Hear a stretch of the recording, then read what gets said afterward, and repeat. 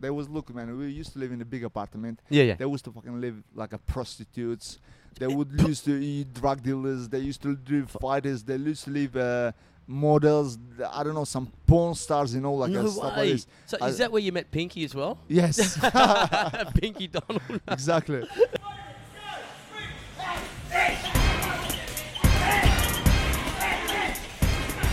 Now you don't want to get him upset. Throws thunder, Sam Cassidy. Definitely blood from the mouth.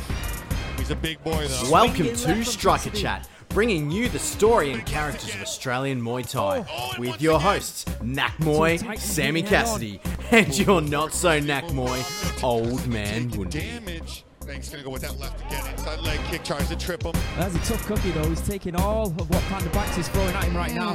Oh, good right hand there from Cassidy.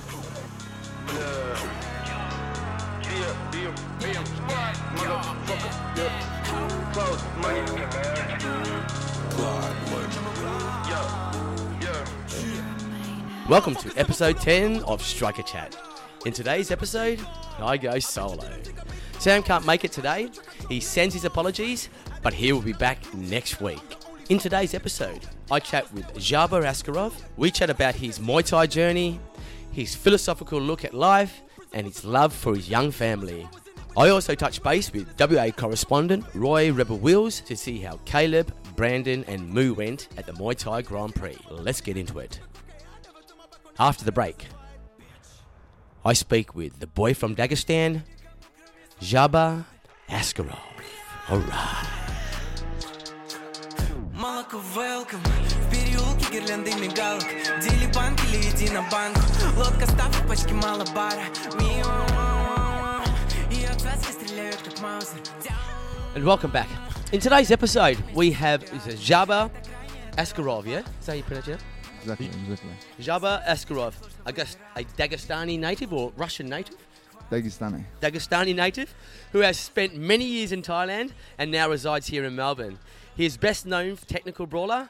He is a very tough and game fighter who pushes forward and unleashes hard hands along with powerful kicks. Well, mate, I've seen some of that footage. Thanks, man. Thank you. He's participated professionally in every combat sport except Krav Maga. please, you know what Krav Maga is, don't you? Exactly. I know, self-defense. It's not a martial. It's self-defense, isn't it? Kind of, yeah. Yeah. Please give a strike and warm welcome to Jaba Askarov. How do you say hello in Russian? Приветствую. Привет. Привет. Привет. Okay. Okay, That's Sounds good. How are you, mate? I'm good, man. Good. Just finished training. Yeah? Had a good session. Oh, mate, you always have, Session mate. cardio. You always smash it out, mate. You know, I see you Thanks, here man. training every day. That's my job. That's what I got to do. Yeah. Yeah, exactly. You're well spoken as well. Very, very good at English. Mate, let's Thank start you. from the beginning. Just tell us a little bit about yourself, where you're from, you know, your childhood, or, you know, and that upbringing. Well, I born in southern part of Russia. Yep. It's a southern state. Yep. Called Dagestan. Yes. And there is a little village in a mountain. It's called Kurakh. I lived there for a bit, you know. I born there. I lived there for a bit, for a year. Mm-hmm. And then I moved over to different village. Okay. Because my father, due my father's work, you know. Okay, He yes. used to move a lot and travel a lot due his work because he was a policeman. And then they would send him to this village, send him that city and stuff. Okay. So I moved down to a different village, lived there maybe about 9 years, and Mhm. then moved to southern city called Derbent. There where I started my first kickboxing sessions, Okay. and lived there for a couple of years. Then again moved to capital city of Dagestan, and there I really started joined my first Muay Thai class. Muay Thai, more Yeah. kickboxing, I used to be in Derbent city. We used to do more kickboxing. Yeah, okay. But when I moved to Makhachkala, the capital city of Dagestan, Mm-hmm. I started doing Muay Thai. Okay. And okay. that was my first place. But I remember you telling me about wrestling, and how wrestling and judo is what all Russians and all Dagestanis do from a young age. Like here. Judo I started when we moved from the village I born from. Yep. I moved from there to Magaram Kent village, and when I turned about 5-6 years old, I started doing judo, Okay, yeah. and I did judo there for maybe a year or two. You know what? Like I took it like a hobby. I took it like a fun. You know. Yeah. My dad pushed me in a sport by the time, but not as pro. You know, like it. Yeah. You know, you got Have to, fun. Yeah, you have As fun, kid, enjoy, you're with your because you're like friends. still kid and stuff Yeah. like that. But when I moved to Durban City, Yep. then I did started my first kickboxing classes, Mm-hmm. and I started doing the soft athletic running as well. And same time I was doing the wrestling classes as well. So I was doing 3 sports. Morning I used to go to the wrestling class. Yep. Then go school, then come back home, a little bit rest, eat, go kickboxing school. Next day, morning go soft athletic. I used to run 60 meters and 100 meters. Okay. And then come back, school, again going to kickboxing. So it was in my schedule, kickboxing was in schedule, it was every day. Okay, yeah. But wrestling and soft athletic, it was like, you know, every second day. Every second So day. one day wrestling, one day soft athletic, one day. But I was doing all right in my wrestling as well. Yeah. And after training of 6 months, I was winning a few tournaments and stuff, you know. And this is this is a young Yeah. boy, young age, yeah? Yeah, I Jesus. was 8 years old. 8 years and doing all And that. I was pretty successful in wrestling. Yep. I really love the sport as well. Mm-hmm. But when You we still moved- follow in I do passion? follow. I Yep. really love it. You know what? And I believe it's one of the greatest sports, wrestling. What do you think that, mate? Tell me, man, tell me. I'm just. I don't, Is it I just don't know. like it's pure pure like aggression versus not aggression, but more No, like look, you know what? Like power versus I power? believe, you know, like there's no doubt. Kickboxing, Muay Thai, MMA, Mm. it's all good. You know what? Even though I'm doing the kickboxing stuff like this, but there is so much damage to your head and stuff. Oh you fuck know? yeah, yeah. You understand what I mean? And Yes, and then yes. it's not a. It's not obviously. It's not a healthy sport. You know No, what I mean? no, It's no, not of course for your not. health. But Yeah, then with CTE the and wrestling. everything. First of all, you becoming strong there physically. Physically, yeah. Self-defense as well, good. You know, Mm. for self-defense, be as strong as a man, and then it doesn't bring you much damage into your head. You know, Yeah. after a while. What about joints?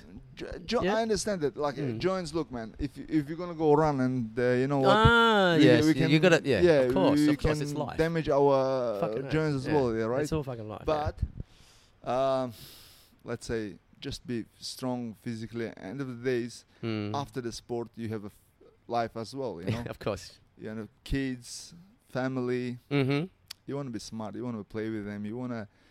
So, like, I'll you ask you understand this. what I mean? yeah. Yeah, I'll you ask you know this what I question mean? later Yeah. on. So you sounds like you're thinking of family and everything at the moment. Well, you know, exactly. you're getting to that stage. Alright, Yeah. alright, yeah. Well, maybe. Well, look. Oh, we'll get there. We'll get there, Yeah, mate. We'll we'll get get to there. that question, matey. But like you know, I've had many a conversation with you, like a lot of conversations and very philosophical conversations and everything. And you talk about your father and your parents and the admiration. I mean, what is that admiration that you have for your father, mate? And you know, you've talked about. If you like, you know, we don't have to talk about it. You know, the death of your father and how much he means to you. You know, it's Man, look, you Yeah. know what? Like these days, like a lot of youngsters, they taking as a fans, as samples, like I don't know, football players, best fighters and stuff. They as the hero. yeah, as a Yeah. hero. Like, look, man. Obviously, for me, even my father wouldn't be a sport. He wasn't a sportsman.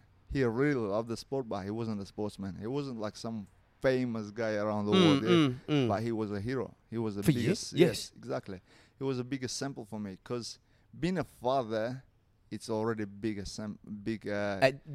it's already a hero. Responsibility and Yes. hero, yes. You understand? Yes, That's yeah. already been a hero, and Yeah. especially if you're a good father, then you're a double hero. You know? Yes, Like, fucking oath, I don't mate. know, like that's why, like for me, father was meaning something special. Mm-hmm. Same as my mom as well. You Yeah. understand? I didn't talk much about my mom, but my mom is it's a lady, and she's how you call it, like a soft heart Of part course. of the family. You But I know what bet you, mean? bet you she's a hard lady too. If she'll give you this, she'll No, give you if you're paying up. She'll give you 100%. My mom would smack me when I was a kid. Yeah. You know? But my dad, Mm. his one look would be enough for me. You know what I mean? Like just to understand. I shouldn't do this way. I shouldn't do that way. You know. Mm-hmm.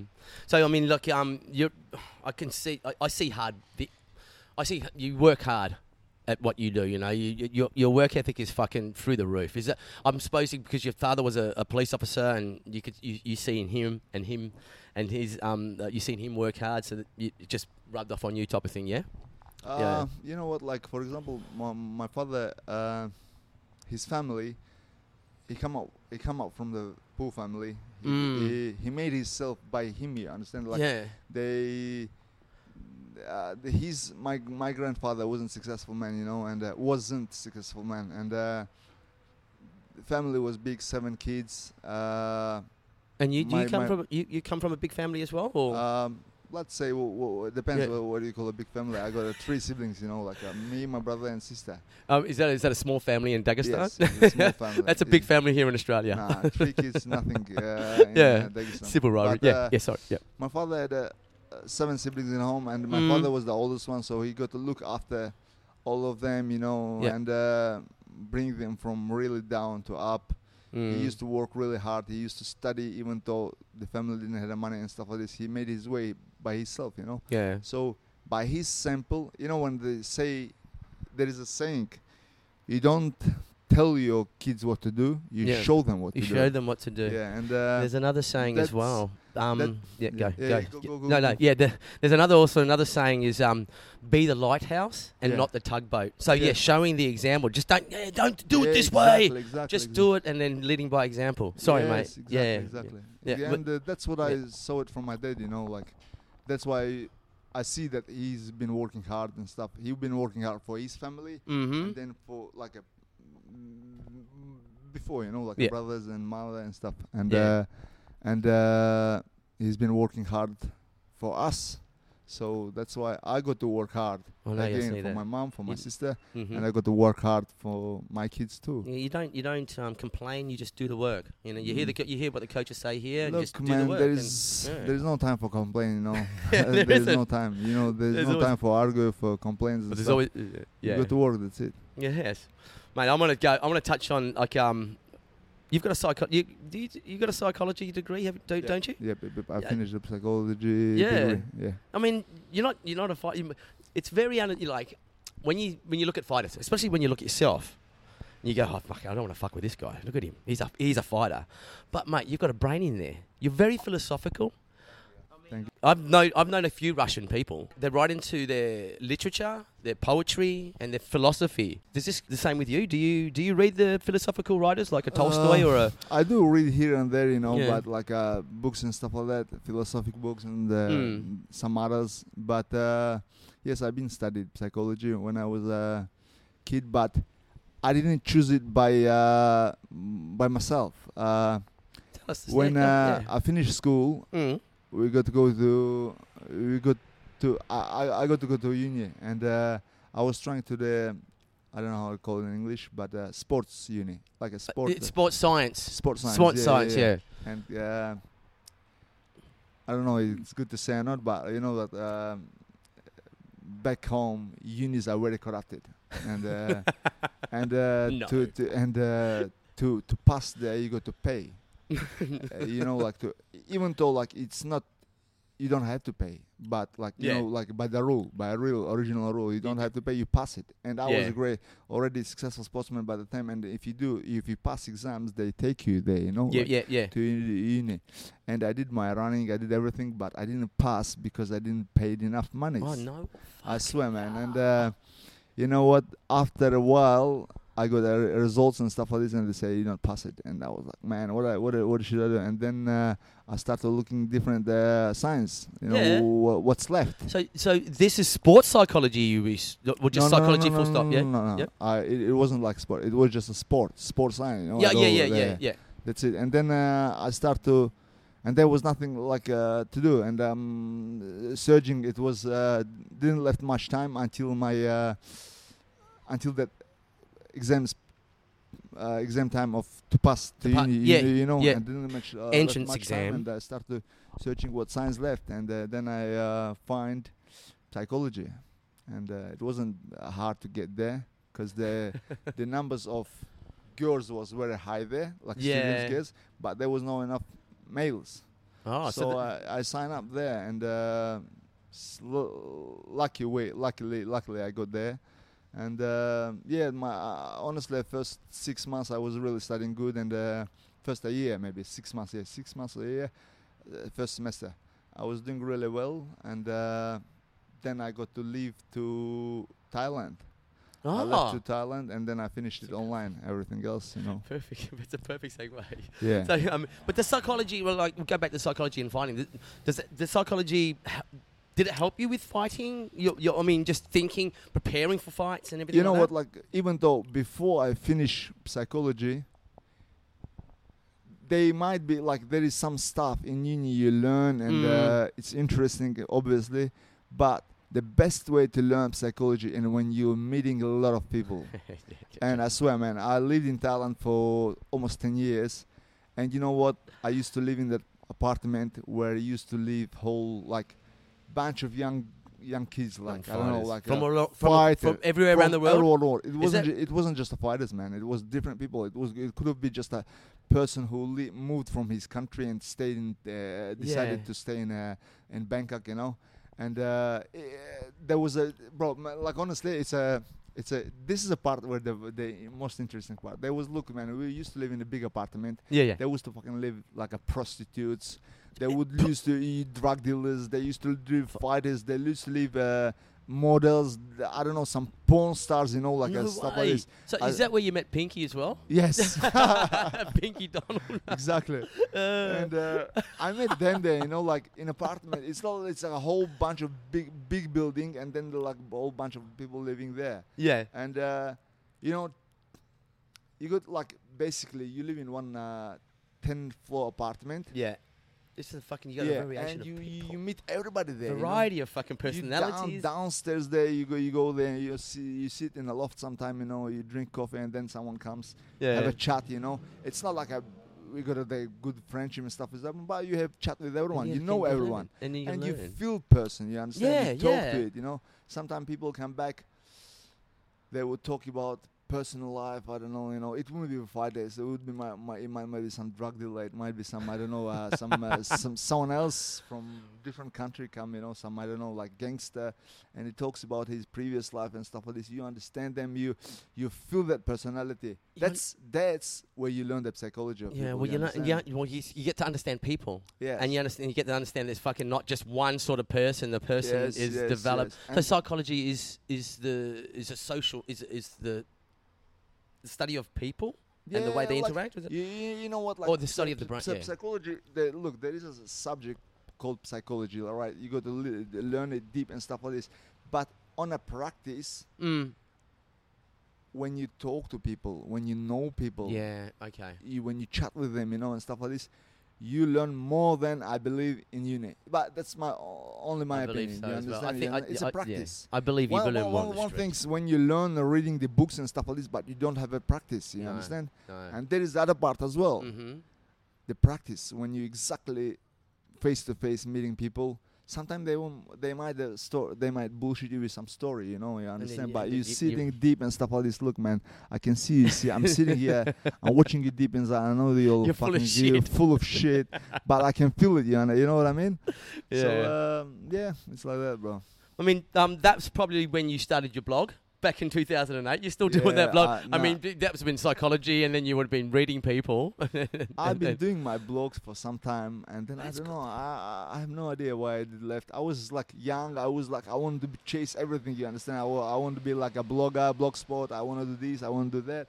But end of the days, times pass and stuff. You getting busy and more with life stuff. Yes. There is no time. Like obviously you are single stuff. You got so much time. You're doing this, you're doing that, you're doing that. But once you're getting older and stuff, you got a kids, you got a family. Yeah. Well, even though like maybe 5-6 years ago, before I got my family, you're looking for a family. You understand? Your head is busy with something else already. There is no time for blogs and stuff like this. That's why I left it. But you still journal? Do you do journal? You still write or anything like that? Your thoughts and? No, honestly I do memorize my sometimes I'm feeling like I got to read some write some book and stuff like this. Yeah, yeah. Maybe Maybe? when I finish like Dude. a totally finish sport and stuff I like this, think- maybe I I think that'd be- I sit with someone, you know, and Right about honestly, your it would fa- be interesting Yeah. life story, not just my life story, but exactly the part when we used to live in Bangkok. Yeah. And when I meet so many people, That when could- I was living with the boys, like from, That's a fucking movie. Dagestan. That's a movie, mate. I swear, man, Bit like, like it is movie. What's that movie called when they were in the part 2, the Hangover, when they're in fucking Bangkok? It's all the Look, stories there, Look, mate. it would be a Jesus. crazy stories, man. Honestly, it would be a fun. And, Oh my God. Life in Bangkok, life in Samui. All right. So, no, mate, that's a perfect segue. We're talking about kids and everything like that. You got kids? Yeah, I got 2 kids. Married? Married. Russian girl? Dagestan girl. Dagestan, sorry. Yes, Dagestan girl. Yes, yeah, yeah. Dagestan girl. And how old are your kids? My daughter is 3 years old. My son is 1 year. Just yesterday turned 1 year old. Oh, is that Yeah. why you went? You Yes. went for a drive down the Great Ocean Roadway and everything like that? Yeah. I took the family there, you know, just Nice. to relax a little bit and stuff. Oh, fucking beautiful, mate. After the break, we get to talk about this guy's fucking illustrious fighting career, mate. Oh my God, it is a massive and long career. Very. They can never get this way, they can never run my game. Hey. Used to have dreams of a big fat check. Tick that off my list. Now I'm trying to dream about what I want next. Conversation. Maybe I How you want to be feeling? a You man, feeling- get a lot of alcohol, drugs, You and feeling sex. good? Dad? Nah, I know you're I can never fucking. be that You're way. too I just comfortable. want respect. See, I just want all of the best. All right, and welcome back.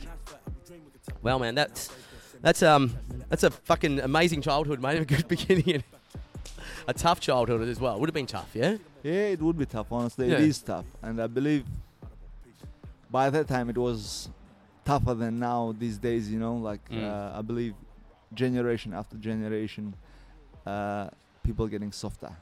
What's that? There's a saying. There's a saying, and I think I've said it on the podcast before. Strong men make good times. Yeah. Good times make weak men. Nah, it's a bit different. Is it a bit different? Yeah. Has it? Tough times Yep. Mate. brings the tough people. Yes. Tough people brings the good times. Good times bring soft people. Soft people bring bad times. Bad times. Yes. And you know what? Yeah. We live always been living in that circuit, you know, Mm. circuit after circuit. Like Are basically, are we in that soft time now, Joe? Do you I think? believe we are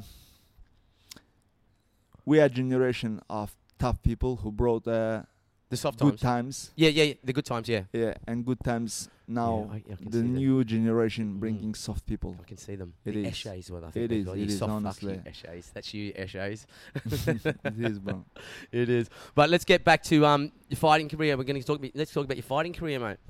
So you obviously your first martial arts or your first combat sport or sport was wrestling.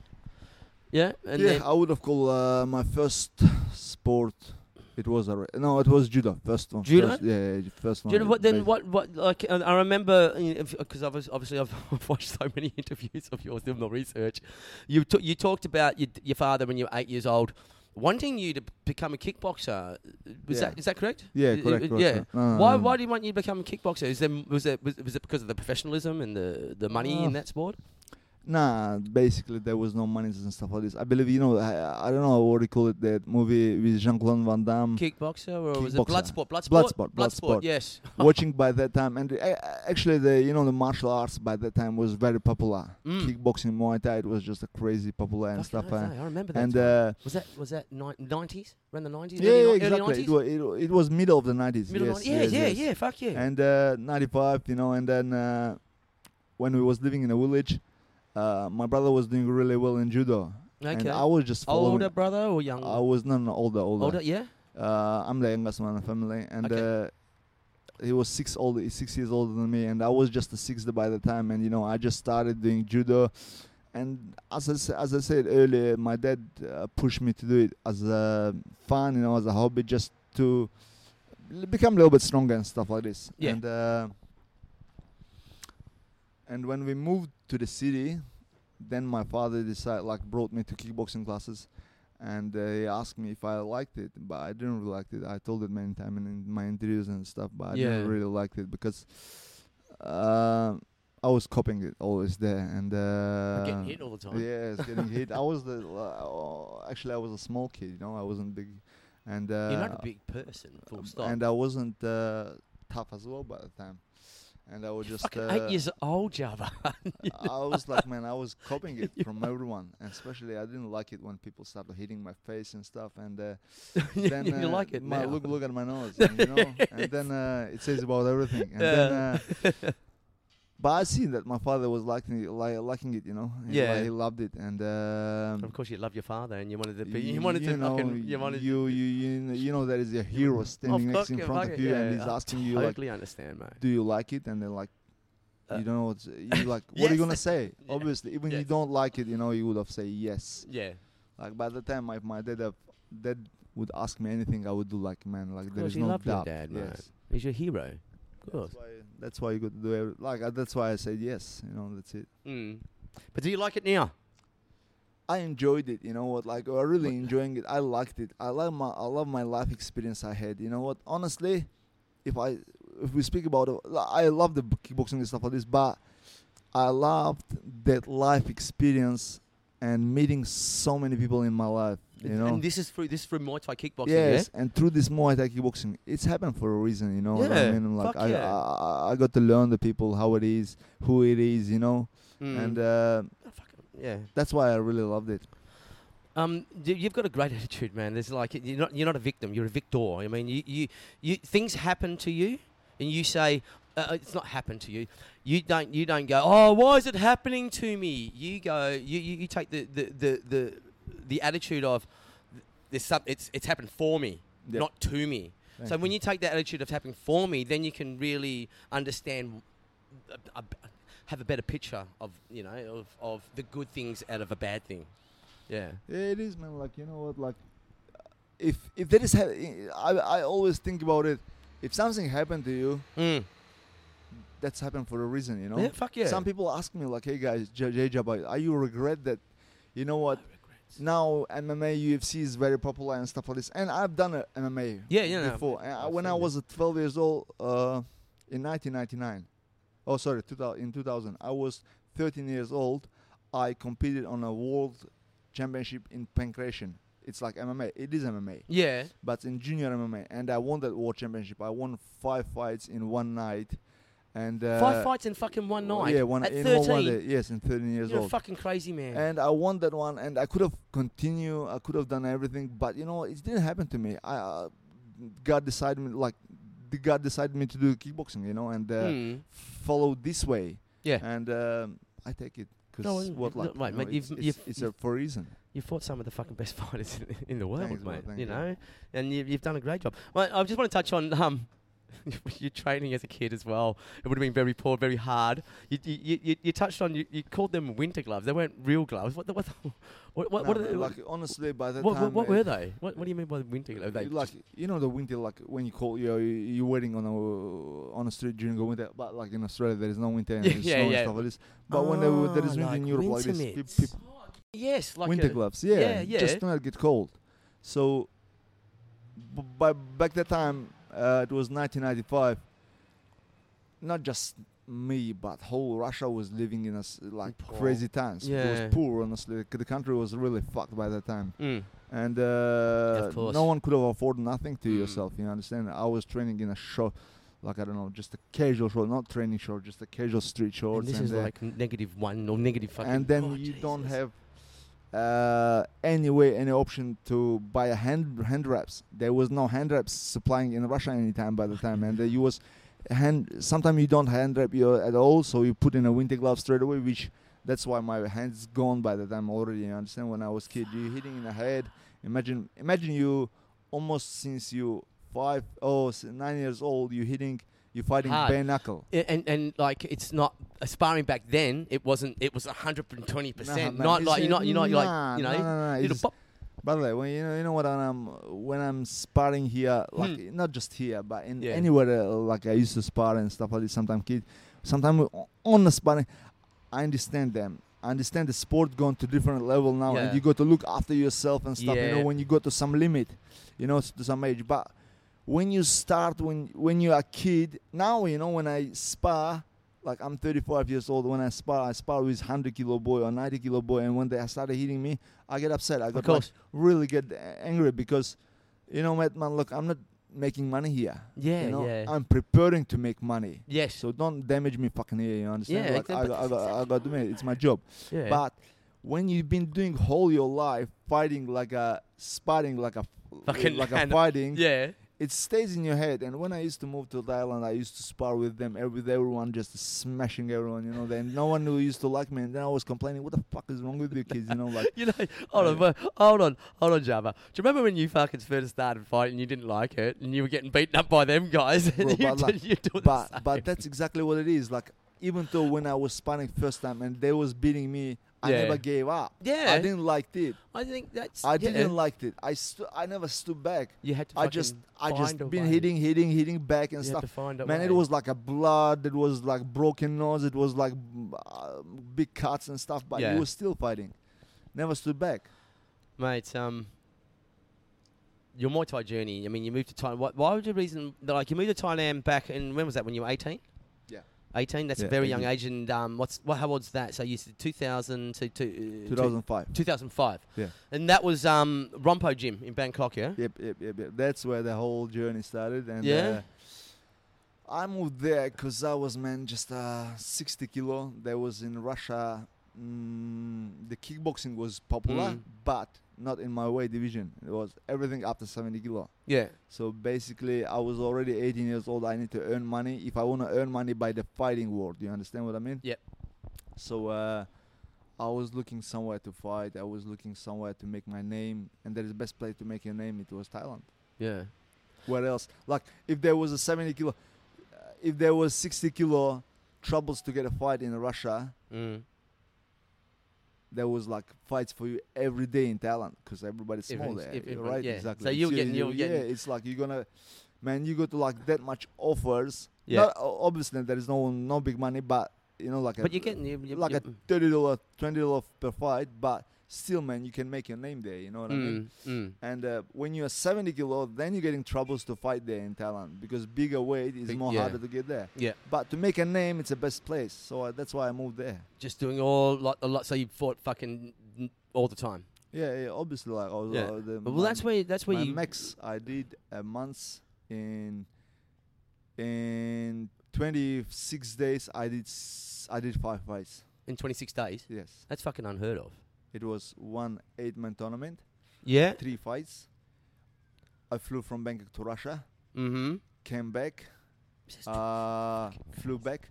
7 days later, I fight in Pattaya. So in 8-man tournament, I lost in the final, so I did 3 fights. Flew back, 6-7 days. Oh no, I fought 6-7 days. I fought in Bangkok on Omnoi Stadium on Channel 3, and another 6 days later, I fought in Pattaya. In and I won the Pattaya, fight, yes.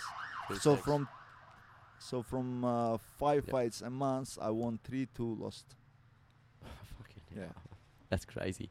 But mate, so I know you were on The Contender. Yeah. Can we talk? So when was that? When was The Contender? It was 2007, but they broadcast it on 2008. In Next year. 2008, that year, yeah. What was that like? Man, it was a fucking great experience Yeah. as well. You know, when you, as I said, like when we used to live in Rompo, Yep. when you're meeting people and stuff like this, but then you're living in a loft with Other- 16 people. And and obviously the guys you're fighting against Yes, as well. you're fighting. There is full of cameras every day. They're chasing you. Obviously, Was that like? Is that fucking hard just to be 16 yourself? yeah, that's what I mean. That's what we're gonna come to. 16 hours a day. They following you. Cameras, right? 18 hours a day. They only 6 hours That's you're gotta be sleeping. fucking They don't pressure, follow you man. by the That's- time. yeah. And then you gotta be yourself. You understand? But You can't. that's the time. Like, if you be yourself, you're a great guy. If you fucking turning up to the Hollywood star, trying to be a Hollywood star, Yeah. and that was basically, man, 80% of people doing that. man, doing that. You Yeah. know what? And then I was like, you know, you met them after Contender outside without cameras and stuff. You see their back as normal. They're playing a fucking gangsters Playing- and yeah. superstars and stuff. And before that, some of them, you know, before them, you think, oh man, they're great guys. You get there, they're playing Fucking ass. dumb shit. You understand what I mean? You're like, But, what the hell is going on? You would have made some good friends out of that, But right? man, You would've made honestly, some- I yeah. met good guys. Yeah. Fucking really like a sick guys. You know, like. Mm. I'm still friends with, and I'm still like, it's been a long journey, a long time. UK, like really one of the greatest guys I met there, it was Yuki Carlson from Sweden. Okay, yeah. Man, you know what? He wasn't that successful in the show Yeah. as a fighter. They didn't show his character much on the TV as well. Because he was just probably a normal person. But it yeah. was fucking good. It was a legit guy, man. It Solid was fucking guy. Yes, Yeah. it was a great guy. It is not was. It is a great guy. Yeah, he is a fucking great yeah, guy. yeah. Oh man, that's good. That's good. So we'll go back to the contender. You made the finals. I lost in the semi-finals. to John Semi-finals. Wayne Parr, yeah, but To they John took Wayne. me. They Yeah. took me to the final, to finale. They took you there. What Yeah, happened there? What because was that? I was fighting the grudge match with a French guy, Rafik Bakouri. And how'd that go? You smashed him? I won that fight. Yeah, Of course. Well I done, won man. that Yeah. fight, yeah. Fist bump, boom, boom. But let's talk about your fucking the big names you fought. You know. So how many times did you fight John Wayne Parr? I fought him twice. Yeah. I fought him first time in Contender. Yep. And then I made a rematch in 2009, I think. Over here in oh, Australia? no, yeah, in Yeah. 2008 actually. No, 2008 they Mhm. made me a rematch in Australia, I believe. And everyone else was saying that in Contender Asia I won that fight. But they like some of producers came over to me and said, Jabba, we wouldn't let you win the show because if you would have fought on the final, we wouldn't sell you. You was not named, you know. You was nobody when you get there. That's the thing though. That's the things we show because John Wayne Parr is obviously he is the greatest of all time Australian Muay Thai, Yeah. and so that's a big carrot. You know, everyone knows who John Wayne Parr is. Look, It's a shame, yeah? I understand. Like in a way of fighter, in a way of human, it's not right to do that way. You know, if somebody wins it, you wins it. But in a way of business, it's You different. understand? Yeah, You you fucking. understand. I understand. I totally understand I it. sit there. I understand what I Yeah. gonna say to the business. You know, to business from America. It's Barnett show make it. You know, like you're thinking, what are you gonna do? It's from Hollywood. Dude, I just like look down your fight career and your fight record, and I look at some of the fucking names, man. Yeah. Sitsapong, Bacau, Bukau. Yeah. Steve Moxon, man, just to the name of few. Who are, in your opinion, the toughest, your toughest opponents? You know, toughest.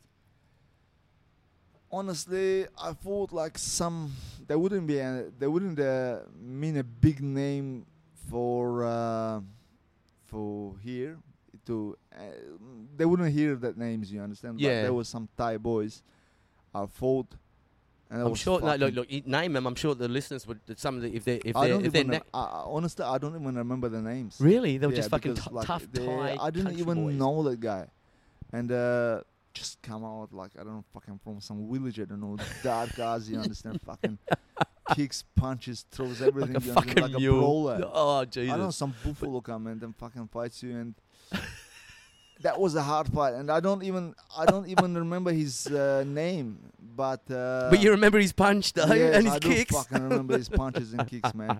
But then, sometime like if you think the smartest fighter you fought, I believe it's Giorgio Petrosan. Okay, He's yeah. a fucking doctor in this game, you know, and yeah, he was the smartest fighter, most technical fighter I fought.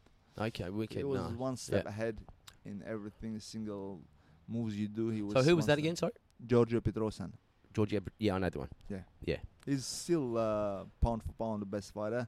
He just recently lost to Superbomb, but he's a pound for pound the best kickboxing fighter. Obviously, he's had some great fucking memories in Thailand, Yeah. fighting. I mean, that's when your fighting career you were very productive in those years in Thailand, yeah. Man, it was, yes. Look, I made my name in Thailand. Drew some fights as well. I fought on TV, you know, Channel 3.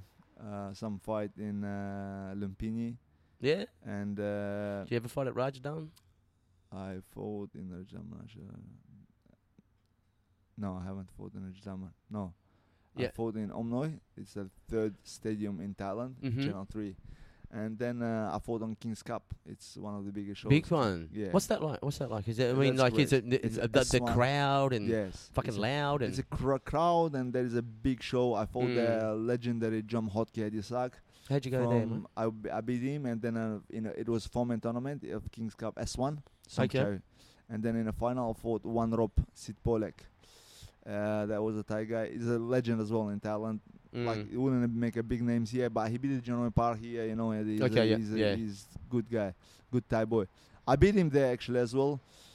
On Kings Cup, on Kings Cup it was a close fight, and then I made a rematch for UBC title for me and him. Yeah. And there I beat him 100%. And they're like, even though they're supposed to give a belt of UBC on the show, and because Georgie gave it to him, the promoter lady said, I'm not gonna give a belt because it was a robbery. And then she decided to pull back the belt. Oh, she what? didn't give it. Yeah, she said because they gave it to him. Fucking bitch. They give the win to him. Yeah. The judges, and she's like, No, that's good. and she's like, she's like, you know what, I'm not happy with that decision. It's not right. I'm not giving that, you know. And then after that fight, then when they gave me invitation to Contender Asia, because I was 19 years old, in the beginning they didn't want to take me there. Yeah. And that was just exactly before Contender Asia. And then after that fight, when the Contender Asia should be run by different people, in the beginning was running by different people. Yeah, okay. Yeah, It set it up. Yeah. It was Thai people. And then when it's all happened, and that fight, they signed me up straight away. Even though I was 19 years old, they wasn't allowed to take me because after 20 years old, you could be signed up.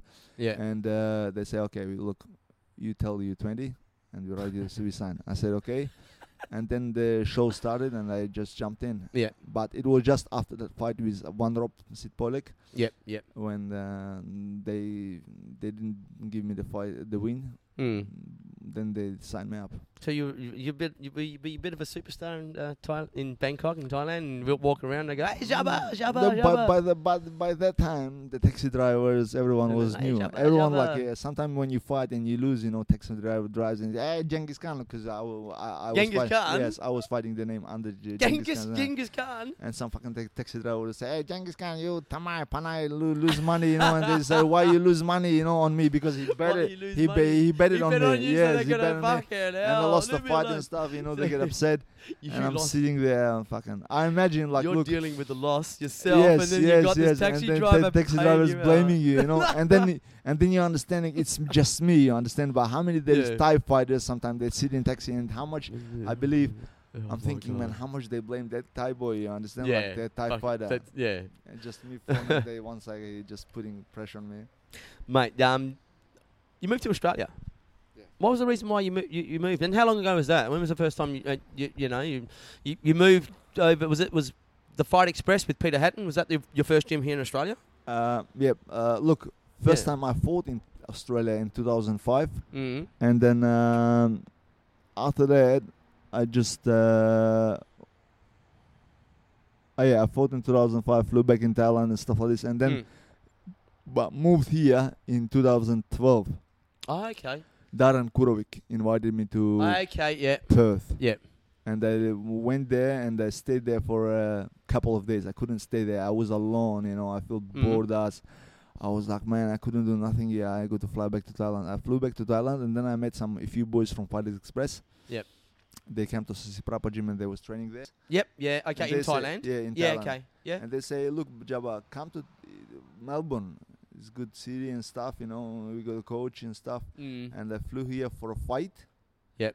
And before fight, I flew here. I was fighting actually my Dimitrov from this gym. Yeah, Mike 300. Yes, Mike 300. Yes, of course. I remember. Yeah. Peter invited me to here to fight him. Yeah. And then before I fight him, I flew here for 5-6 days earlier. Yeah. And I was doing some pads with Peter and stuff. I liked it, I liked the gym atmosphere and stuff. Mm. And look, I said, okay, I fight for Peter, Mike. Yep. I fly back to Thailand. I pack my stuff and they're gonna come over. Then you move here. Like, yes. Where do you reside here then? Is it? And then I went. I flew here. I stayed in Noble Park for 1 year. Okay. Yep. Yeah. And then I got to fly back to Russia. Russia? Back to Thailand. Yep. Stay there 6 months and then flew back to Russia. Then came back again here. Got married. When did you get married back in Russia or? First time. I've been married twice. Oh my First- God, you fucking yes. you little slut. You whore. No, I'm only kidding, kidding, mate. Yeah, kidding. look, I married first. I got divorced, and then Young. You're young. You're young. Yes, You're I was too young. Too young. And then I flew back here. But then recently I got married in 2017. Oh. Yeah. Yes. And then we You found a 1 year later just moved to Australia back. Oh. 2018 we whole family moved here. And then my daughter born here, my son born here. Oh, 2 Australians, mate. Yes, almost 2 Australians. 2 Australians. Right, we're going to touch on that, mate. But mate, after the break, we're going to see what life is going to be like for Jabba after fucking Muay Thai. And have a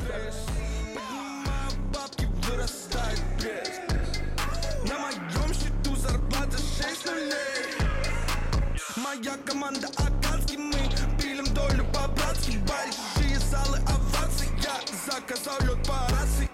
Мы в дороге под Айваской, турим больше, чем Бонифаций. Мой бак потек, я наклею пластырь. And welcome back. Where we left off in fucking... We just arrived here in Australia, training. Yeah. Super fight. And then, like, you know, you trained with Hatton. And then, obviously, you come down to super fight.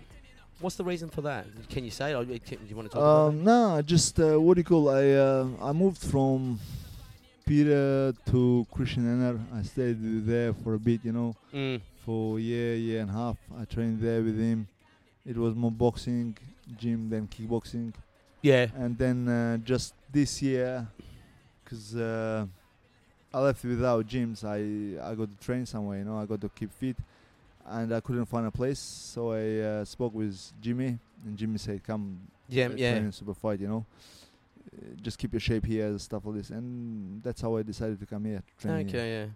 I see you here all the time. You've been working with Sam a lot, and you've been working with Jem a lot as well, doing some striking. A little bit of work here and there, you know, doing some strength with Sammy as well. Sam's good with the strengthening and conditioning and everything like that. Yeah. But yeah, so you're enjoying your time here at Superfight? Yeah, it is. It's good time. Good. You know what? Look, it's like brings you back like a Thai atmosphere.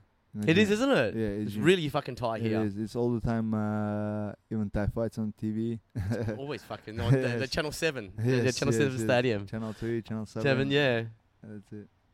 So your family there, mate. You said you had a son and a daughter and they're Australian. Yeah, so my daughter born here in 2019. Mm-hmm. And and 2020. 2020. And then next year my son born here. Yep. And my daughter is not Australian citizen yet. My son, my son. I want to touch on I want to touch on that because I remember having we've talked about this. You're talking about like when you grew up as a kid, you were wrestling. Yeah. You want your son to represent Australia as a wrestler? Yeah, I would love to. Take him. You're going to take him back to Dagestani to learn the ropes and then. Look, you know what? Like that'd be fucking awesome. Sometimes I think about it. You know, like making future plans and stuff like this. Yeah. But it's hard to predict anything. It's at hard this moment. Yes, at this moment. But under these circumstances. Yes, under the circumstances. Sometimes I think about it. Sometimes I think about it, and I think, man, look, you know what? Don't make any plans. At the moment, do not make any plans. But you know what? For us Australian sports people, and I think the Australian wrestling community would love that. And for you, and if your son was representing Australia at the Olympics, that would be good. That would be really good because there is in wrestling, Australia is not that successful. No, not that successful. I think the highest place it was number 18 or 16 on Olympic Games. That's correct. But the most famous probably Australian wrestler is Chris Brown, I think. No. Yeah. But Volkanovski, Alexander Volkanovski, he won a gold medal. He was a wrestler, wasn't he?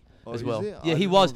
That's what he started. That's how he started. He won a gold medal in wrestling before he started MMA. Gold medal of what? the wrestling, I think it Yeah, was. but what Yeah. what I don't know, what gold medal. championship? Commonwealth. No, I mean meaning the Australian. He was the Okay, number one number Australian one champ. Yeah, Australian, number one could be, Australian, yeah. which is not a very high standard. Your fight career. That's a mighty fucking 147. Let's go walk through talk through your fight record. Is this up to date? 147 fights, 109 wins, 55 by knockout, 36 losses, 2 of those by knockout, and 2 draws. Look, including MMA, including boxing record, is Mm. 156 fights. 156. Yes. 156 fights. That's a massive. That's a Inclu- lot of fights. including MMA and boxing fights. Yeah. Yeah. So what's next then, mate? What do you feel that are you? I know I don't want to ask you this question. I know it's a hard question to fucking answer. Are you thinking about retirement? Or You know what? Look, I was sometime when it comes times like these, Mm. you can't plan anything anymore. So how does that make you fucking feel though? It feels terrible. Honestly, feels crazy. Yeah. Like you don't know what to do. You don't know. Basically, it's my job. Yeah. It's not my hobby. It's my job. It's And I fucking- can't fly out of the country, and for a Mm. fight, And even though like from 2019 and 2020, I got to fly out from the country three times. I was supposed to fight overseas. And cancelled. just you can't. being in a camp, Yeah. fucking doing camp for 5-6 weeks, and then they send me a message. Oh, sorry, you can't fly out. Once even I flew to Spain, I jumped on a plane. I flew from here to. I was supposed to fly from here to Madrid, to Spain, and I was on a boat, on a plane, flying. Took off 3 hours, in the air. They I turned off my Wi-Fi on a phone on a plane, and I'm looking at it, and then I got message on WhatsApp. Sorry, our event is cancelled in Madrid. So if you want, you fly in Madrid. Don't stop in Abu Dhabi, because I used to transit in Dubai. And they Yeah. say, come on, what to do? Madrid, stay a couple of days. Then I flew back to Melbourne, and I'm like, man, look, I'm fucking afraid to get stuck there. My family's in Australia, and I said, nah, I gonna land in Abu Dhabi. Please get me back ticket to Melbourne. Yeah. I got to Abu Dhabi. I slept there 8 hours in a mosque. I stayed there, walk around that, Inshallah. jump on a plane, Inshallah. and then flew back. Yeah. That's it. Well, that's terrible, man. And That's then fucking. That's a again- It's just a horrible place to be. It is. You It's know, like- when you it's like out of the all of the world. You understand? Like yeah, even yeah, though- but even yeah. these days, like I can see that. I'm a bit. It's not a bad jealousy, but I feel like, man, you know what? Fuck, everybody fights in Europe. You know what I mean? Like everyone, like from Russia, fighting in Europe. They're Yeah. flying. Okay, the shows might be venues might be empty, Yeah. but there is just show happening in But Abu Dhabi. they're in doing their Dubai. profession. They're doing They're their chosen flying. fucking sport. It might pass. It might finish sometimes soon. But my age is going. I'm not 20 years old when I can wait 1, 2, 3 fucking- years. the- You understand? the- I'm the- 35 yeah. years old. It starts to get And- fucking shorter. Yes, And the quicker. It comes quicker. Time's fucking flying quicker. faster. You know, Yeah. like once you get 30, It just your time's flies. You Mm. you look back. Fuck, I was just at 25, 20 years, 6 years old. Now I'm 35. You know. yeah. And what are I gonna win? I've been waiting. Last time I fought when I was 2 years ago. Honestly, I fought in 2019 December. I fought last time. Jeez, what was that here in Australia though, wasn't it? Yeah, it was here in Australia, an Alpha Fight Series. I fought Jonathan Tuhu, Yeah. the what's called it, boy from Papua New Guinea. Yeah, I beat him, and after that I couldn't. Like after that, as I said, 3-4 times I went through the camps. And then fucking and then not fight. Not fight, Being flight, called off. and no, there is no payments, nothing happening. You fly to Madrid. So you're dedicating, yes, all that fucking you're dedicating, you're time, spending and then your you don't get energy, your paid. monies, and stuff like that. And then you fly to Madrid, you stop in a halfway, you fly back. Yeah. Okay, fuck this. Next show started doing camps 3 weeks. They send messaging, sorry, can't do it, because of we can't get you out of Australia. Yeah. Yeah. And then next show happening in France in December 2020, supposed to happen 1 year later. Mm. everything sign up, contract sign up, 7-fight deal contract with the show. I'm going through. That's a lot of money too. Yeah? Yes, it is. It's all your money, man. And then I'm sign up, and then I'm fighting. December, I think it was 13, 1 year exactly after my last fight. I'm going through. My camp's supposed to be 12 weeks. I've done 6 weeks camps. And then I'm getting a message from the promoter, hey man, sorry, look man, we are happy to take you, but we're not guaranteed that you're gonna fly back. And you fucking can't have that. You can't have that, yeah, man. You can't. You've got family to come back to. Yes, exactly. You know know? what? I can fly. Okay, I didn't let me back. I can fly back to Russia. What about my family? Can't fly. They need what you call the permission to fly out. Yes, yeah. And the permission have to be a reasonable permission. You know what are they gonna say? We're going to see my the husband. Yeah. They're not gonna take that. They won't. Mate, look, the family gonna be divided. I know the fucking lot of the situations, a lot of samples when the family has been divided for 2 years, 2-3 years. You know, now I see that on a video in the airport in Sydney and stuff like this. The family's crying, you know, meeting each other and fucking, you know, cuddling, hugging each other. It's hard to see that part, and I don't want to be in that situation. You know what I mean? And it's important that your kids are young, and it's important to get to have that bond at that young age with their father, man. You know? Look, that's the worst dream, man. Like you can see, you know what? Like I got a friend in Russia who were with him some stupid way. It wasn't right. They took him in the jail and stuff like that. For wrong reason. His daughter was only 3 months old, and when he got out of the jail, she was 3 years old. Bro, he knocked the door. He come to the she didn't know him. house. She didn't know him. I'm saying there. I don't want this happen to me here. You know what I mean? Yeah. I don't want to get in that situation. I understand every risk and stuff like that, but I don't want to be in that situation. Well, I'm hoping that hoping this stuff all lifts and we can work out between fighters and promoters and get these some of these good fighters and borders opened up and everything like that. Yeah, I really hope so. Yeah. No, I do as well, mate. But, mate, it's been a great conversation, mate. We've been at it for about an hour now. I've really enjoyed it. But one more question, mate. Yeah. After this, what about you? Going trainer? As a career-wise, or you know what? Like I was thinking, or philosopher, trainer or philosopher. I was thinking of that. Like honestly, I spent it whole my life fighting whole my life. Spent it that much time fighting, and I want to be part of sport, but if you want to train, you want to train your kids, you want to spend time.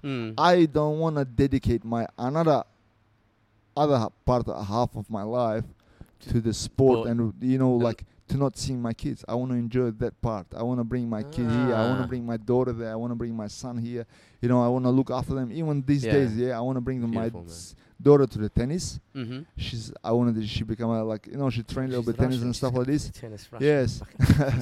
And here I'm like I'm doing my schedule. I'm thinking about my schedule, how I can do it. You know, I can train myself, and then her schedule is 10 early morning session, and I'm divided. I don't know what to do, but I got to give her time now more. So I don't want to be a coach taking responsibility on some other fighters. Yeah. And then leaving my family on the side. You understand? I want to be the first, the number one. So I want to do that. I don't know what I'm gonna. I mean, maybe some business so I can, of course, be my self-confidence. You understand? Like do my schedule by myself. Work for myself. What about Russian podcasting in the MMA career? Who knows, bro? Who knows? You're well spoken, mate. Thanks, man. You know what I mean? You're fucking you are.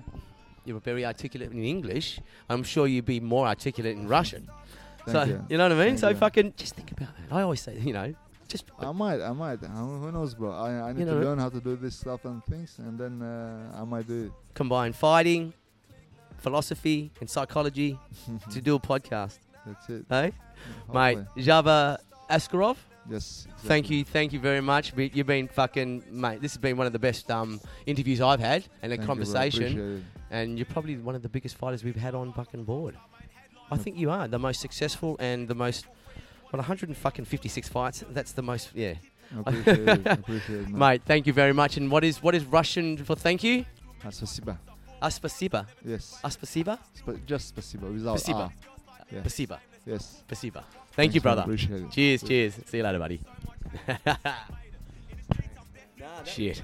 I need to scrub up on my Russian.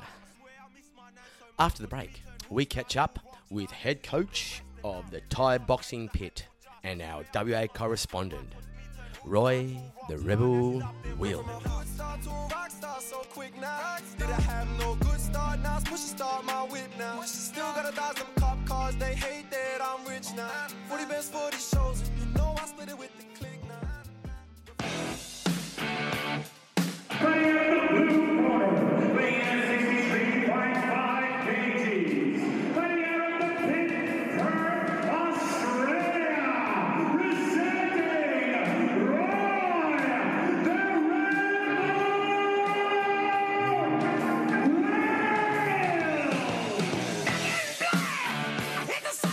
And welcome back.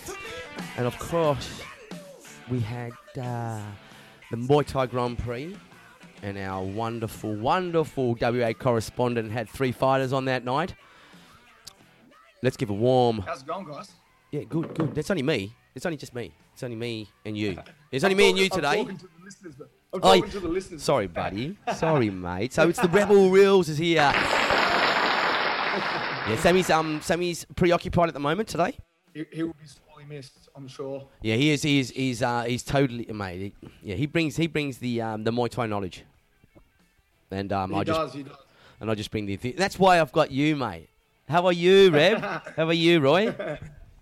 I'm good, man. I'm good. Yeah. That's good. Cruising over here. Jim's still busy as, and it's going good, man. I'm just cruising, man. Still can't wait for all the borders and that to open up. You can't wait. I can't wait. Let's get into your into the Muay Thai Grand Prix. Last week. Yeah. Yep. Yeah. Not the weekend, just gone. Not the weekend, just gone. Yeah, that was last week. So let's go through 30th of October. Let's go. Yeah, 30th. So let's go through the first fight that came on was We had Caleb up first. Caleb up. Wait, I called him. Yep. I just I'll regress here. I called him Leo in the intro, and then I had to fucking dub it and then put Caleb's name in. If you listen to the last thing, it's gone Moo Caleb. It's like you can fucking tell it's been dubbed in. I'm so sorry. Like completely different voice and everything. Yeah, I'm so sorry. I'm so sorry, Caleb. I'm really sorry, Caleb, man. But I'm a racist. I'm a racist. So they get it a lot, actually. I know. We talked about this last time you were on. How them two. We did. But how did he go? How did he go, mate? No, he fought really well. Like Caleb's had quite a bit of a losing streak. Yeah.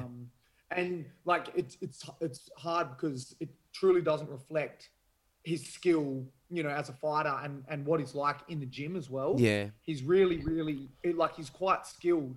So I think he's still at that stage where the nerves are kind of trumping his skill at the moment when it comes to the big day. Yeah. Yeah, and then the nerves, obviously, if you're nervous, then you would get that, you can't control your adrenaline and you will get that done. Yeah. Would that play part as well?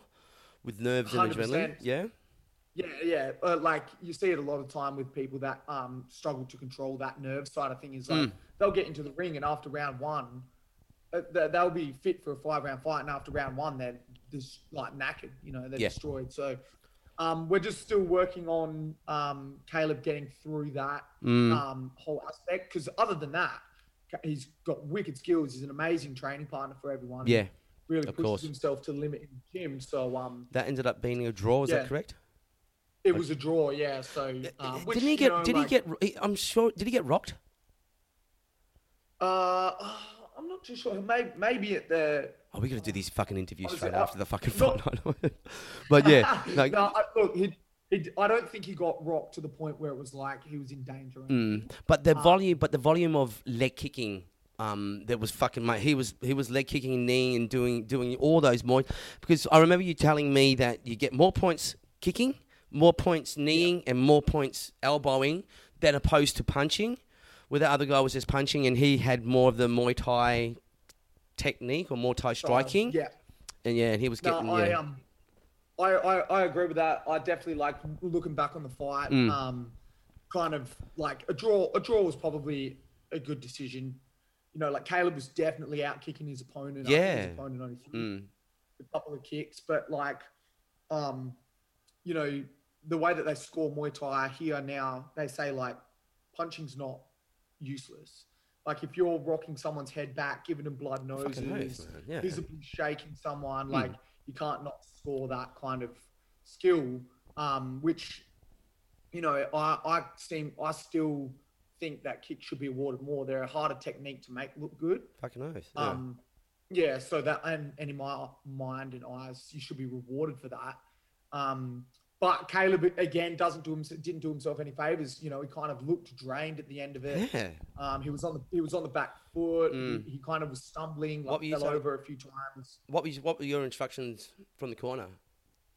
So we were saying to Caleb to just kick more. Yeah. And he I noticed that. He did listen. Yeah, I noticed that. I noticed that because he was like the way I was looking at it, he lost the first round.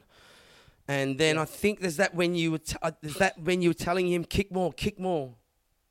Yeah. So our instructions to him were like, just be consistent over the 3 rounds. Okay. Don't because what he's done in the past is he's exploded in the first minute and a half, and he's done really well. Shot his wad. Then he's just done nothing in the last minute and a half, and the judges obviously remember the more fresh minute in their mind. Yeah. So a lot of the times they just tend to score it to the other guy when maybe the round was even, or maybe even Caleb won the round, but he never finished it strong. Yeah. So I said to him, what I want you to do is to just consistently keep one pace throughout every round. If you start strong, you have to finish strong. So you start a bit slower, but make sure you finish strong. And I feel like in rounds 2 and 3, he definitely did that. Yes. Yes.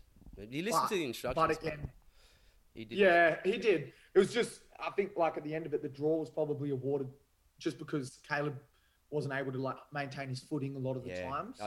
And like I've done a bit of judging and reffing and that, and they do tell us you have to look at like the form of your opponent, not your opponent, the form of the fighters you're judging. Like if someone's stumbling and they're tired and all this, and then they both land a kick on each other, but one was better technique because the other guy's tired and stumbled after. You got to award it to one guy. So I think that's where Caleb lost some points, and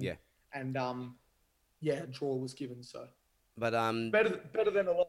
Better than a loss, because I wouldn't have been surprised and I wouldn't have been upset if it was a loss, because I thought before the decision was made, I thought, oh fucking now this is a loss here. But the draw was good. I mean, they got the draw, got a result. Got a result which was good. It's not a loss. It's not an L. It's a D. Nah. A big dick. Yeah. A big D. I'm only joking. I remember in between rounds, I think Blair was going to give instructions, but all I heard Blair go, listen to your coach. Listen to your coach. Listen to your coach. And that's all he was saying. I think he was saying, I think later on in the other fights he was talking, he might have given instructions and you let him go. But then it was a good dynamic. Toby would come out, he'd be in the ring and doing the fucking, giving him water and shaking him down and doing the body work on the fighter. Yeah. Blair would come across first and say his bits or whatever. Toby, then you would be calm and just talk to him. You fucking look at him straight in the eye, and you'd be giving him instructions, and then Toby would give him some more instructions. But it wasn't like everyone fucking going, this is what you do. Rah, rah, rah, rah, rah. Everyone knew exact. Was that the game plan? You go first, Toby. You say something, then you say something, or is it just everyone just takes their turn type of thing? It was just Yeah, I think definitely the latter. Like it kind of just flowed like that.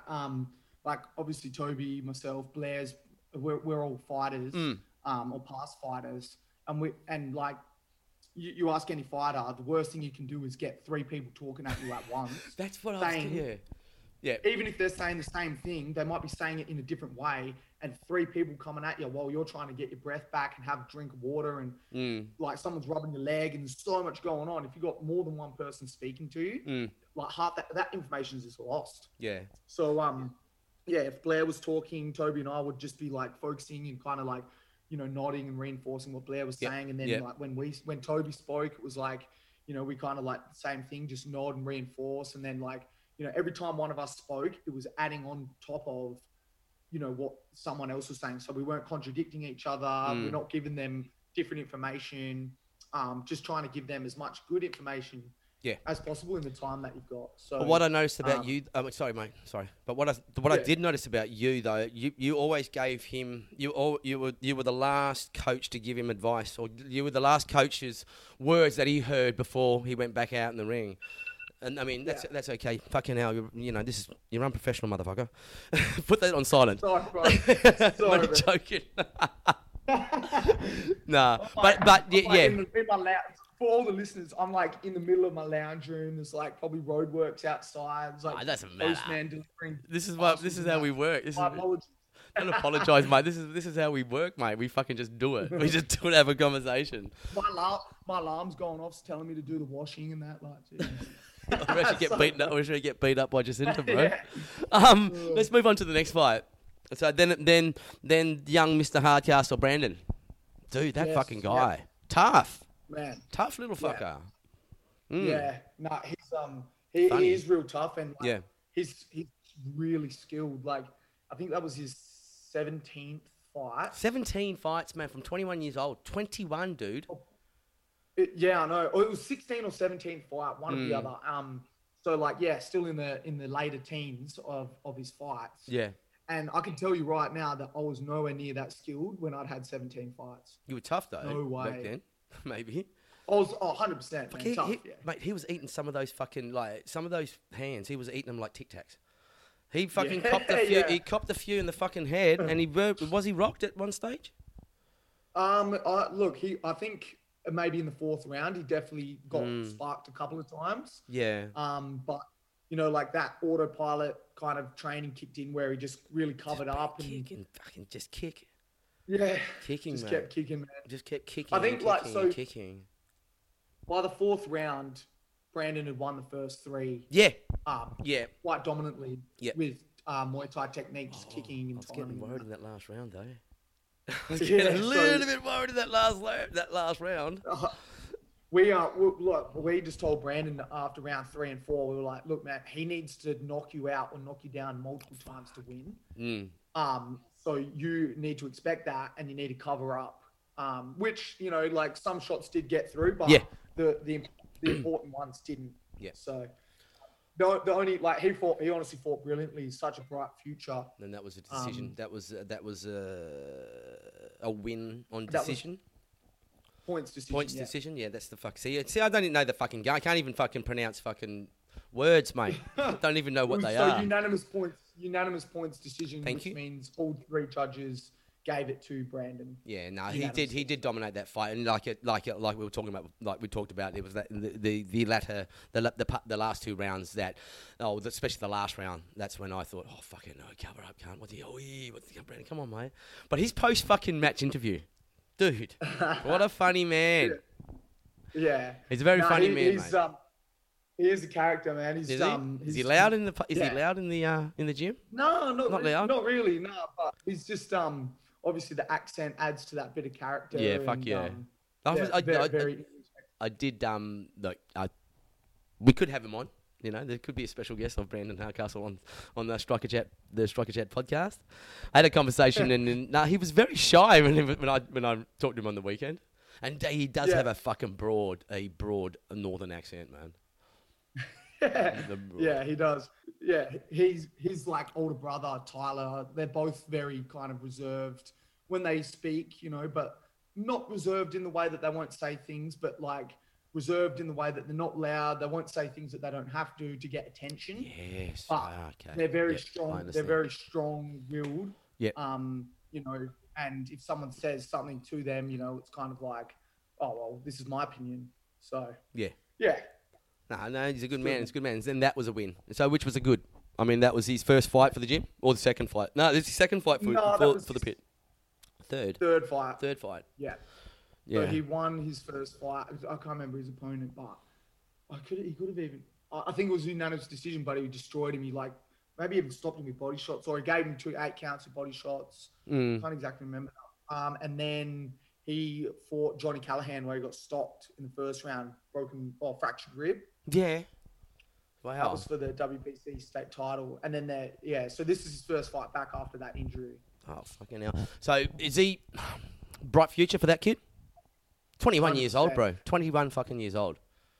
And like when you look at like the stable of fighters that we've got at the moment, you've got like him at 21, Kian, both similar age. I think Kian's 22. Both similar age, similar amount of fights, slight weight difference, but like those two are what like Toby and I used to be, same age, similar amount of fights, rising through the sport together in the same gym. So it's just like they're the future of the net. They are the future. Who's the Toby and who's the Roy then?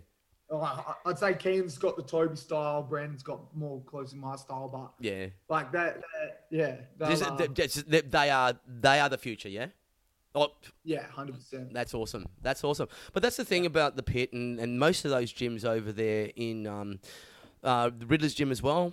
He's got he's got a massive junior program, and I've noticed that across nearly every gym in Australia, they do juniors now, which is great for the grassroots. But Blair's always had that, and we've talked about this many a time. You know, when we talked about it when we interviewed you, you know, when you were on the podcast in episode 3, talked about that and talked about the future of this sport in this country. And obviously we've got the Olympics in 10 years' time. You know, and it's just fucking. It's gonna be. Oh man, I'm really excited about the Brisbane Olympics. You know, with the future and everything like that. But now we're moving Hopefully we can travel through borders by then. What, in 10 years' time? No, fucking earth, mate. If not then, I think we're going to have a fucking riot or a civil war. You know, if we're not allowed it back in. Dude, I'm coming home no matter what in April. No matter what. No matter what, I'm going to be a legal alien. How's this? It spins me up. 1966, my parents migrated to Australia. We're Asian. 1966 was in the height of the White Australia policy. We were Asian. And it was easy for them to migrate into Perth than it is for me now to come home. It's just fucking... Yeah. Anyway. That makes sense. Look, that's another topic anyway. Yeah, look, I'm going to cut that out, bro. I'll cut that out. But let's get into the next one, mate. The Burmese Bomber. It was a bit of drama at the end of the fight. I text you, what the fuck's going on here, mate? So we'll talk about his fight first, man. I mean... He fought a guy that was like 50 kilos heavier than him. And 10 and about 2 meters taller. It might look like that on the video. They both came in at the agreed weight. Yeah. So same size, man. Just Moo's obviously shorter. He's quite stocky. Yeah. But his height makes it so that he's only got one kind of style that he can fight toward. Yeah. And taller, longer fighters obviously have that initial advantage. And then not only that, but Moo's opponent that he fought, Jason Tran, he's honestly been the top of that weight division in WA for the last like 5+ years. Like he's an animal. He fought and beat Kian when Kian was down at that weight at like 57. Jason Tran, Vietnamese, sounds Vietnamese. Yeah, I think so. I'm not too sure on the nationality there, but he's honestly really, really good talent. Like hopefully when the borders open up, he can showcase it like nationwide because he's freakish, man, at that weight. What weight is he? How heavy is he? Or what's his weight? That fight was at 55.5. That's jockey, bro. That's light. Yeah. I mean, I think Jason more comfortably fights around about 57. Okay. And then Moo wanted to get down to 53.5, but obviously Jason can't get down that far, so they met in the middle at 55.5. Okay. So. But it was all over pretty quick, wasn't it? Yeah, it was. Yeah. So Moo lost round 1 knockout. But they just you can't train for these things, man. No. Like you can't train. You can't train a big shot like that puts you on the ground. This is me looking at it as an enthusiast. They just it looked like they just went toe for toe, and then obviously the Tran was taller and probably slightly heavier on the night. And you're not gonna win if you're a small fella and just going toe to toe. I mean, they just got knocked out. Look, we told Moo early on, like when the fight started, we were like, look, you don't start fast because Jason's at his most dangerous in the early rounds. He hits hard, he hits really fast, and he's got really good timing. Yeah, fuck. The only kind of chance you'll have trading with him is in the later rounds if you get him a bit tired. So our game plan was to wear a shot from Jason, maybe try and counter a shot here and there, but not to push that pace on him early. Okay. Because obviously the chance of getting caught was there. And Yeah. look, Moo kind of got hit a couple of times hard and then decided, I'm going to go hard I think, back. yeah, And, that's when he started. Jason caught him, which Yeah. is exactly what we kind of said not to do. But I mean, these kind of things happen, man, in the Fucking fight. oath, Like man. maybe it would have happened the other way. Like if Moo listened, maybe it would have happened the same way anyway. We live and we So- learn. It's you know, it's fucking we live and we learn. The thing, the bad thing about the fight game is when you make a mistake, it could cost you a fucking life. You know what I mean? Yeah. It could, Yeah. and it will. You know, it's a very there's a big consequence when you make mistakes in the ring. Massive consequences. 100%. What happened at the end of the fucking fight? Like, I remember Moo got knocked down, and I'm sure referee waved it off and went like, "Out, you're out, you're out." Yeah. The opposition corner jumped in, was celebrating. Then the ref goes, "No, it's still fight on." What happened? Did the ref just change his mind? That's exactly what happened. He That's changed literally his what he said fucking is what happened. mind. So I think what happened was what I saw, Moo got dropped right in our corner. Yeah. And I was watching Moo and the ref. Yeah. The ref called it, I Yeah. thought. And then Moo jumped straight back up. And the ref obviously was like, oh my God, I called it maybe early. So he kept counting. Now, the opposition Jumped in, corner, yeah. all they saw was the ref call it. Yeah. So not really their fault. They just jumped in thinking it was over, jumping around and that. Mm. Blair and Toby didn't see the ref call it. They saw the other corner just jump straight in. So they were abusing them, saying, get out of the ring. And so did the ref. Okay. And then obviously that corner was kind of like, they were like, oh, what the fuck's going on here? Yeah. And so they've all jumped it's out. just a The total fights continued. Yeah. And then Moo got knocked down again. And obviously then the fight got called. And it was just like so unnecessary. But the ref come up to us after and kind of said like, that was completely my fuck up. That's my good. apologies. He took it. He took the responsibility, and I think that's the best outcome. Except the fucking loss. I mean, like, yeah. The other corner, AMMA gym, they came up to us as well and we're just like, what the fuck happened? Like, like, what's going on? And Blair, myself, Toby, we were all like, man, we have no idea what just happened. Yeah, so it was all good. We were just kind of all confused, and then Oh, it ends. Yeah. But it was as a ref and judge myself, like, I think the ability to, like, obviously it's a high pressure situation, even for the ref as well, because like you don't want to call a fight early when the potential for a comeback knockout is always there. But if you do make that early call, and even if in your head in that split moment you think, oh, that's probably a little early, like, stick to your guns. Yeah. You have to stick to your guns, because no one knows what's going through your ref's head.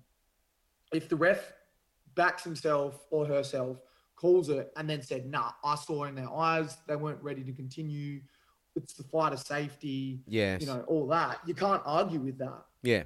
If it was the wrong call, if the ref makes it, then you just got to go with it. And the ref's got to go with it themselves. The ref's Once you make that call, you go with it. Just go with it. But that's like fucking anything. You can't be fucking. You can't go into anything half-assed. Half-assed. That's the one. That's the word. You can't. Half-assed. Yeah, half-assed. Half-hearted, yeah. You know the fuck. You know what I mean. You know what I mean, mate. Yeah. So Yeah. What's next? What's next for the Pit Boys? What's next? Who's coming up fighting? Is the big fucking Viking gonna fight, mate? I want to see that big boy fight. I love it. I love watching that fucking the big fucking bull go for it. No, he's in the gym as always, still training. He's actually got he's just nursing a little bit of an elbow injury at the moment. So he's doing what he can. Yep. Obviously still training real hard, just trying to heal that as much as possible. And I think probably like early next year, because the last show that's in WA is Domination, which is 3 weeks or just under 3 weeks away now. Okay, and so that's it. Yeah. Go. Yeah, we got Keenan and Leo both on that. We had Caleb. Tyler. You Keenan and Caleb fighting. yeah, sorry, my mistake. Oh, it's kind of become a joke. I think it's the fucking Striker Chat fucking inside joke now, mate. You're gonna have to get both of them on, and then so. Okay. Or just okay. Clear the air. All right. Now maybe we do a poll. Are these two brothers? I'm gonna get a photo of both of them and just put it on the Facebook page. Are these two brothers? Yeah. If you say yes, you're a fucking racist. Yeah. So sorry, mate. We digress. So you've got Leo and Kian. Yep. We had Tyler as well, but man, like between no one wanting to fight Tyler, the borders being shut, and no one being at Tyler's skill level, there's like it's so hard to get him a fight at the moment, and it's fucking bullshit because I see him in the gym. He's always there helping out all the other boys. You know, since he's come to the gym, fighters, man. You know. Yeah, and it's just hard because like he had 3 matchups, and then they all just pulled out in succession, or like not even matchups, like offers there, and then they were kind of like, oh, we'll get back to you, and then so he trained for a couple of days, being like, fuck yeah, maybe I've got to fight, and then all of a sudden it's like, oh, nah, we're not going to fight. Yeah, it's like that's going to be hard. They'll be like, oh, we got to fight in February next year. We're going to focus on that for a title. And it's like, bro, it's fucking February. It's like 4 months away. But yeah, I don't know. I was speaking to Jabba as well. Jabba was saying the same thing about fucking, you know, if you prepare for a fight and then it just pulls under you. It is devastating. It's got to be devastating, man. That emotional, because you emotionally tie yourselves to a fight. As a fighter, you do. There's a lot of emotions there, and then all of a sudden it's fucking gone. That six weeks in the lead up to a fight. So we do a 6-week fight camp to get physically ready. But it's not just to get physically ready. It's to mentally prepare yourself as well. And you probably everyone that listens to this podcast probably heard it a million times from their trainers or other fighters or even themselves, that half the battle going into a fight is like mentally being ready. Yeah. So it's just, it's hard when like you're trying to commit, and then every couple of weeks someone's changing your opponent. It's like, fuck. That's a good segue. We'll touch on because I looked at the post-fight posts. That's a fucking mouthful. What Brandon put up, as opposed to what Moo put up. I mean, Moo was fucking devastated, man. Yeah, like that is, you know. And he's going, I'm sorry about this. I'm sorry to my fans and everything. No, we fucking mate, you've done your job, and we understand that. Is that what you feel like after, like fucking that devastated after a loss? I've never had a knockout loss, but like I've definitely had losses where I was like, I've let my team down and the people that support me down. Yeah. And that's like, even though you like in the back of your mind, you know, like, I think this is good kind of segue, like about the pressures of a fighter, like that mental battle, right? That leads up, right? That 6 weeks for me, like what helped me toward the end of my career, like everyone's like, oh, you're a really calm fighter before going out. And the only reason for that was because there was a point in my career where I just went, okay, I've got to stop putting pressure on myself to do so well, because the more pressure I put on myself, the worse I do. Yeah. Because that's how pressure works. Yeah. So fucking oath, as soon as I went, everyone's going to still love me and be proud of me and be happy for what I've done if I lose anyway. Yeah. And I'm still going to be here tomorrow and the next day, even if I lose.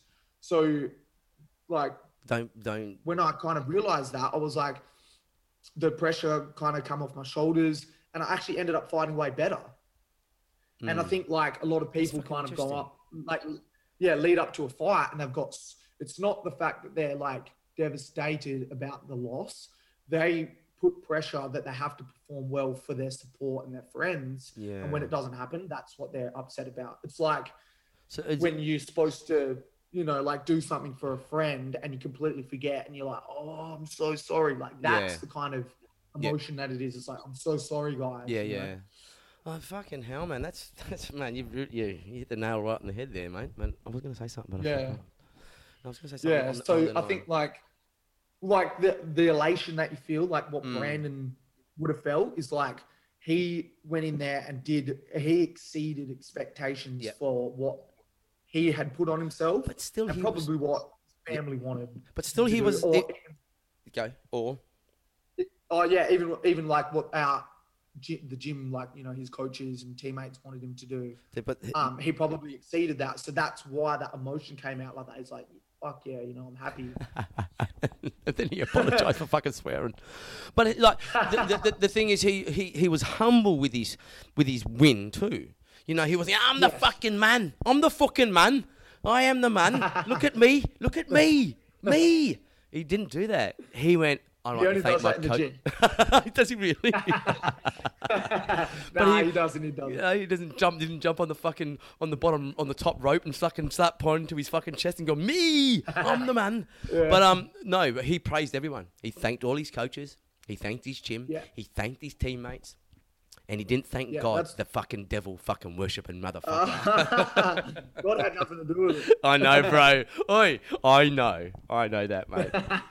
I know that, mate. Nah, that's what a good student does. Not out of respect, not out of you have to thank people, but out of recognizing why they did so well. Is a lot of it was themselves and what they drove themselves to do. Yeah. But most of it's their partners and family supported them to help them do, and what their coaches pushed them to do and their teammates pushed them to do as well. But you talk so about that's why you got to give that. Yeah, but you've always been like that.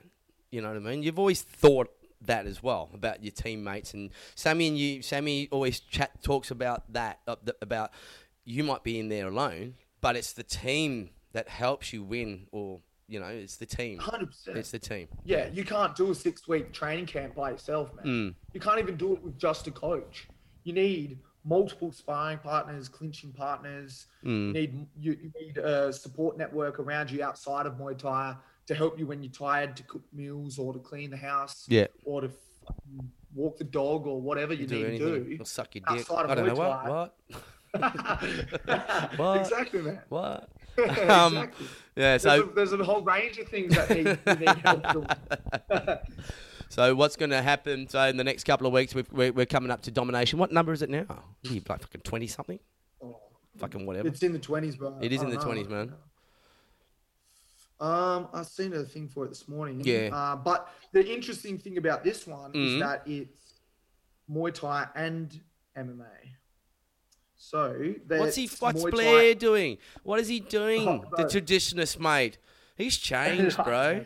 He has Blair's changed, fucking bro. changed. He's calmed down. He's quit coaching. I don't even know. Listen to your coach. There's a number for this one. Listen to your coach. So because it's the Muay Thai and MMA, man, I think it's just Muay Thai and MMA. So nice. It's Muay Thai in a cage. Oh. What? Even with the small gloves, like the John Wayne. No. Oh, okay. I was gonna say like the John Wayne Parr. So it's everything about Muay Thai, proper glove sizes and all. It's just going to be in a cage, which is a bit crazy because the cage that's getting used for domination is completely circular, so there's no corners. Like you can't get trapped in a corner, man. Which honestly is going to change the game for aggressive fighters. Like if you're a back foot fighter, man, you've got a massive advantage in the cage. Fuck yeah, mate! I'm looking forward to see that. So your two boys are fighting in the cage as well. Yeah, Leo and Kian. Yeah. That's got to be a different. Yeah. Is that? Would that? Yeah. That's got to be a lot different. Yeah, I don't know. Like I kind of am just telling the boys to just not even really think about it. Yeah. Like we'll focus on the game plan. They're smart enough. Both of them are definitely smart enough. Oh yeah, to, for sure. Adapt. If they've got all they'll have to do is if they're on the front foot, they'll just have to control the center ring a bit more. Really, that's the only difference. We don't really rely on the ropes as fighters that much. Ties might be in a bit of weirdness just because they do like to sit on the ropes a bit. But yeah, so other than that, I think it won't be that much different. But the cage is massive as well. Like, it's a big cage, man. Yeah. Mate, I want to just, before we go, I just want to give a big thank you to Darius and the boys at Muay Thai Grand Prix. Who's the other fella? Who's the other promoter there? Because Gavin Fuller. Yeah, Darius and Gavin, man, they done a great job. I watched it all from start to finish, and mate, the quality of fights and the matchmaking was fucking good. I appreciated it, man. 100%. Like, considering. I think that was it. Yeah, exactly. Like, that was their fourth show for this year, and literally had so many restrictions going the whole year. Mate, fucking and they've God still bless just them. been like, nah. So between Domination and MTGP, they've literally been keeping the Muay Thai scene, pro scene alive in WA. Yeah. Well, that's good. There's been a few other like smaller shows, like they do like the ISKA shows, but we're not super a part of those ones. But there's a few of the smaller ones running around as well. Like we've got the Domination Development Days, a couple of them. So the Domination Development Days, are they a bit like how Sai has the Rebellion, and then before that is Roots? Yes. Is that similar? So Development Days like a Roots, yeah. Yeah, so it's like a lot of first timers, heaps of padded fights, and then they might have like one main event of a pro fight. Okay, one more fucking question as well. I noticed as well when Caleb fought. No, fucking sorry. Yeah. Was that right? Caleb, bro. Fuck. That was a mistake. That wasn't a joke. And no, when Caleb fought, he was wearing fucking shin pads. What was that? What was that about? Just because Caleb's opponent had only had 4 fights. Caleb's opponent's a fucking pussy. No, I'm joking. No. Dude, if you're listening, you're not a pussy, dude.